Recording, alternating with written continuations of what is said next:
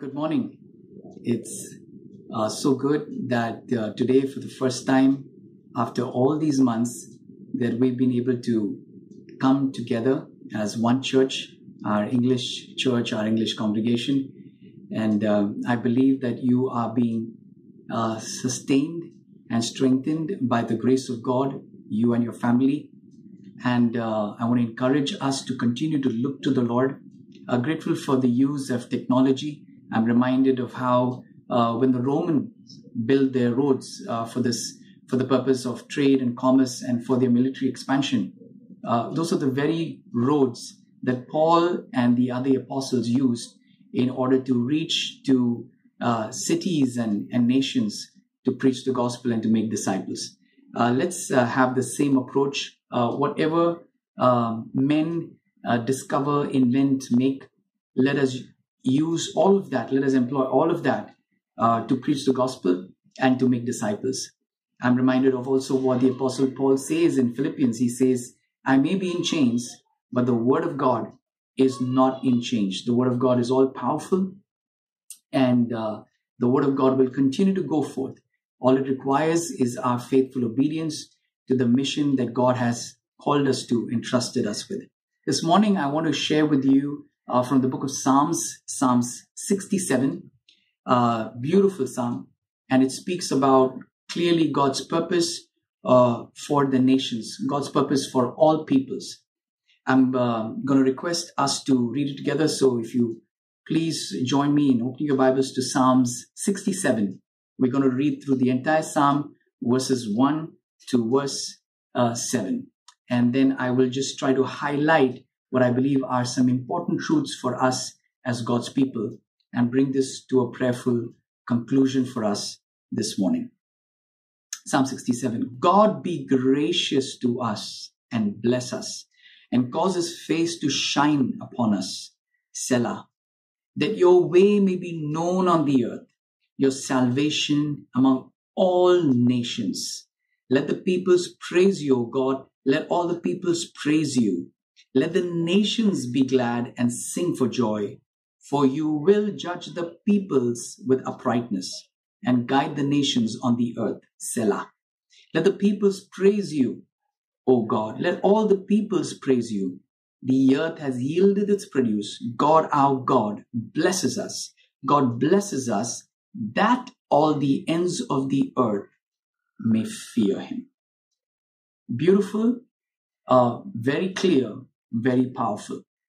But let's try to summarize and bring out truth after truth for us to understand and for us to progress ahead in the mission that God has for us. The first thing, God's purpose is to be praised in all the nations. I say it again, God's purpose is to be praised, that he would be praised in all the nations. We must know this, beloved, that God is not just the God of Israel. He's not just the God of you and me. He's the God of all peoples. He has created every man, woman, child on the face of the earth who has ever lived, is living, and will ever live. He's the God of all the peoples. He's the Lord over all the nations. He's in charge. He's in control. And as the book of Revelation says, that therefore he is worthy to receive all glory and all honor from all that he has created, from all that he has made. So this psalm teaches us that God's purpose, what is God's purpose? Is that he would be known, he would be praised, he would be enjoyed and feared among all the nations. And as we look at the verses, it states that very clearly. Verse 2 tells us that thy way may be known on the earth. Verse 3 tells us, let the peoples praise you, O God. Let all, not some, not even the majority, let all the peoples praise you. Verse 4 says that God is to be enjoyed. Let the nations be glad and sing for joy. God's will is not the oppression of nations. God's will is not the destruction of nations and peoples. God's will is that the nations would be glad and sing for joy. And verse 7 tells us that all the ends of the earth may fear him. So here's what it says. The first thing, he's to be known. He's to be praised. He's to be enjoyed. God's not boring. God's enjoyable, supremely enjoyable. And he's to be feared. is to be held in awe and reverence by all peoples. And this is the first point, that God is jealous, beloved, to be known and praised and enjoyed and feared. And He's displeased when people are ignorant of Him or disrespectful of Him or appear to be bored about Him or unduly casual about Him. People of all nations will find their supreme joy, security, and rest not in a good economy, not in a good marriage, if it exists, not in financial increases, not within safe political borders, but in God. And to be clearer, they will find their joy in acknowledging and worshiping this true, awesome God who created them, who alone is worthy of all our worship, glory, and honor. And verse 2 tells us clearly that this will happen when they will receive His salvation. So that's the first thing, that God's purpose is that He is to be praised in all the nations. This psalm makes it clear. This is His purpose. The second thing is that God wants people to know what kind of a God He is. You know, in this 21st century, we're living in an absolutely confused world. People have learned in their fallenness, in their depravity, to be confused more probably than any other generation that has ever lived on the face of the earth. We have learned the art of being confused and lost, and even being proud and boastful about it. But God wants people to know what kind of a God He is. He's not the gods like the gods that we see around us. God wants people to know that He is a God of justice. He's a God of power. He's a God of grace. He's a holy God. He's a righteous God. He's a good God. Verse 4 talks about how God is a God of justice, that He will judge people with uprightness. And verse 4 also tells us that He will guide the nations on the earth. Verse 1 tells us that God is gracious. And that's why the psalmist prays, be gracious to us and bless us.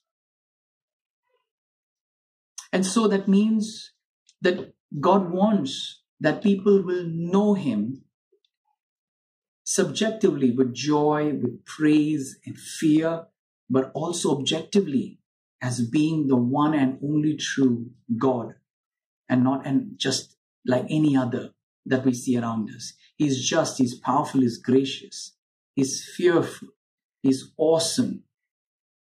Psalm 67 tells us that God wants to be known for who He really is, His divine attributes that make Him awesome, holy, just, so that our praise, our joy, and fear are rooted in scriptural, personal, experiential, tangible reality and not in vain imaginations.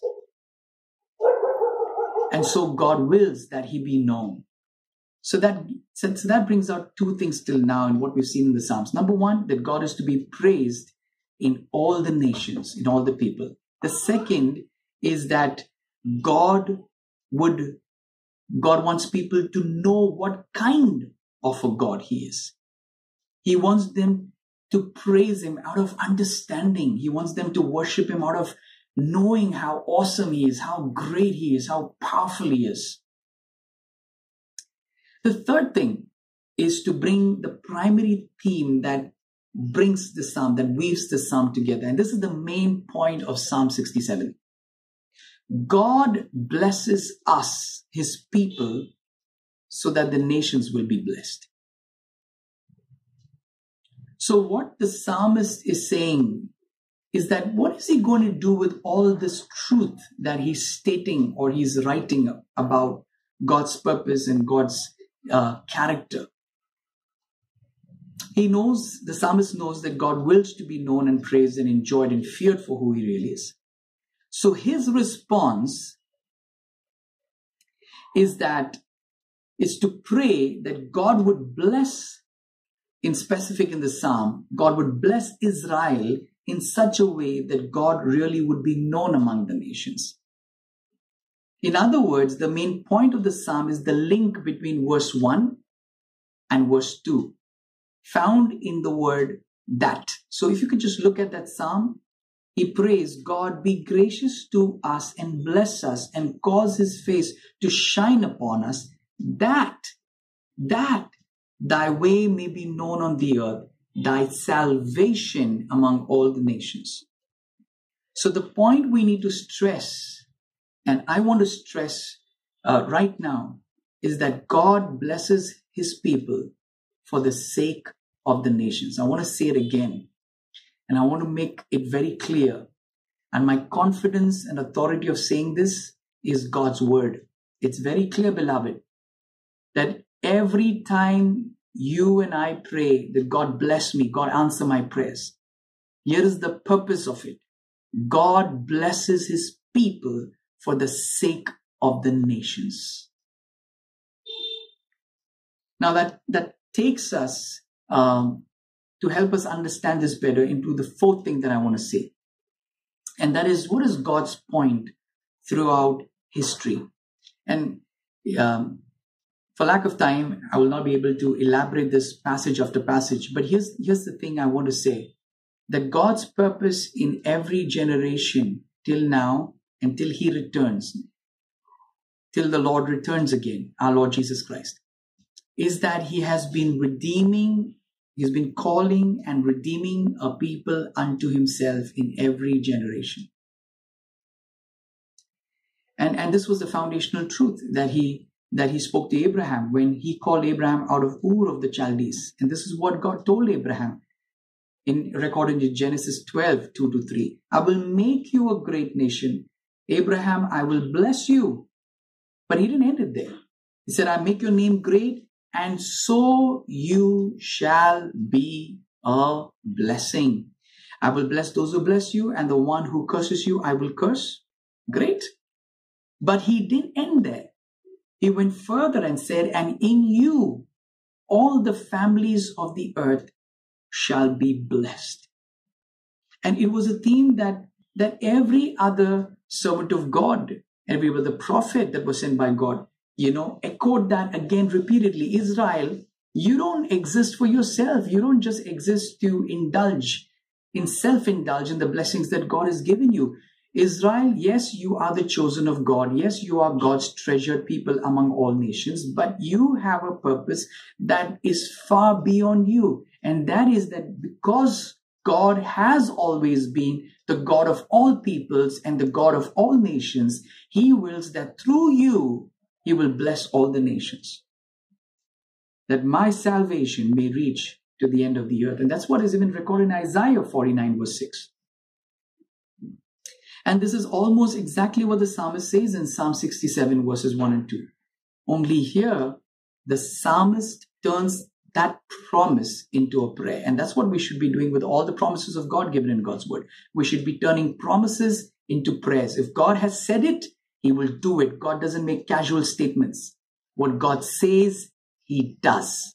And therefore, we have confidence in our prayers. Therefore, our prayers should be scriptural, not soulish, not self-centered. Our prayers should be scriptural, in line with the purpose of God. When our prayers are in line with the purpose of God, we have confidence. We are praying on the basis of God's word. We are praying in line with God's purpose, that God will bless us. God will answer our prayers because we have allowed him to captivate our hearts with his mission and his purpose. God, be gracious to us and bless us and cause your face to shine upon us, that thy way may be known on the earth, thy salvation among the people. God promises blessing to his people because he wants them to be a blessing to the nations. And this is not because God does not love us or he's just merely trying to use us. It's because he loves the nations, and because he knows that our joy in all that God is for us increases when it expands into the lives of others. Let me say it again. That our joy in all that God is for us increases when it expands into the lives of others. In other words, if you want to find greater, deeper, more joy in God, work, do everything you can to help others find their supreme joy in God. and your joy and my joy will increase. So I want to bring it to the last thing I want to say before I conclude. One more point. So when will God most likely bless us? You've been praying, I've been praying. We have expectations, and there are things that we carry in our heart that we desire for ourselves or for our families. I also want to draw a line here. Not everything that we desire is something that God's going to grant us. Let me make it very clear. Not everything. Some of it would be a clear no from God, because it would just be not in line with His character. It would not be in line with His purpose for your life, or His purpose for His kingdom. And so it could just be selfish prayers. It could just be something that's meaningless. But when will God most likely bless us? And according to the Psalm, and according to what I understand is God's purpose, repeated all throughout the narrative of the Old Testament, even to the New Testament, it's very clear. God most likely will bless us when we step out to bless the nations. Absolutely clear. Now, there are many promises and blessings that God has given to His people in Scripture. But what is it? What is this blessing that God wants to take to the nations? What was the blessing that God wanted to give to Abraham, and through Abraham, through his descendants, to all the families of the earth? What is that blessing? What is it that God wants us to take to the nations? Very clear. The gospel. The gospel is the blessing that God wants us to take to the nations, to all people. So, if God blesses His people for the sake of the nations, then God is most likely to bless us when we are planning, longing, praying to bless the nations. I like the way Pastor John Piper puts it, and he says this: if God wants His goods to get to the nations, then He will fill the truck that's driving towards the nations. He will bless the church that's pouring itself out to the unsaved, the unreached, the unengaged peoples of the world. But please don't misunderstand. The blessing is not a payment for service rendered. It's not. You and I never earn the blessings of God. It is because of only what Jesus has done that we are privileged and we are situated in the gospel to be blessed. But this blessing that we're talking about, this provision that will come from God, whatever it be, finances, resources, relationships, everything that God will give us, His power, His anointing, it's power and joy for a mission to be accomplished. When we move towards the unreached people, when we move towards the unsaved people, we're not earning God's blessings, beloved. We are leaping into the river of blessings that's already flowing into or towards the nations. So in conclusion, we have two truths in Psalm 67, verses 1 and 2, connected to each other. God blesses His people for the sake of the nations. God blesses His people for the sake of the nations. That's number one. But number two, God is most likely to bless us when we are planning and longing and praying to bless the nations and to make the nations glad in God. Beloved, we're living in, and you've probably heard that so many times, it's almost like repeated so often, but we're really living in an unusual time. It's not so often that the world is united in suffering in this level, or in a sort of such a fearful situation of this pandemic. And we suddenly see that we are connected globally. We connected the nations. What began in a corner of China has spread through all the world. Almost the entire world has been battling this, and we don't clearly know the origin of what has happened, why this has happened. But we know this. We know that God is in charge, and God can use any and everything to accomplish His purpose. No one and nothing can limit the power and the purpose of God. So, beloved, be encouraged. Be encouraged before you leave this earth. Fulfill God's purpose. Use everything that God has given you right now. Don't wait to be, say, God, if you give me a little bit more, then I will try to use that extra. No, use what you have. Use what you have. Use the time, the resources, the finances, the energy, the gifting, the opportunities that you have in order to reach out to the peoples around you and even beyond you with the gospel. I'm going to send the notes across to us in just a few minutes after the service gets over. And in that, there are some questions that I would like you all to discuss in the life group this week. Just take time to recap the message in a couple of minutes, but to go through these questions that I have.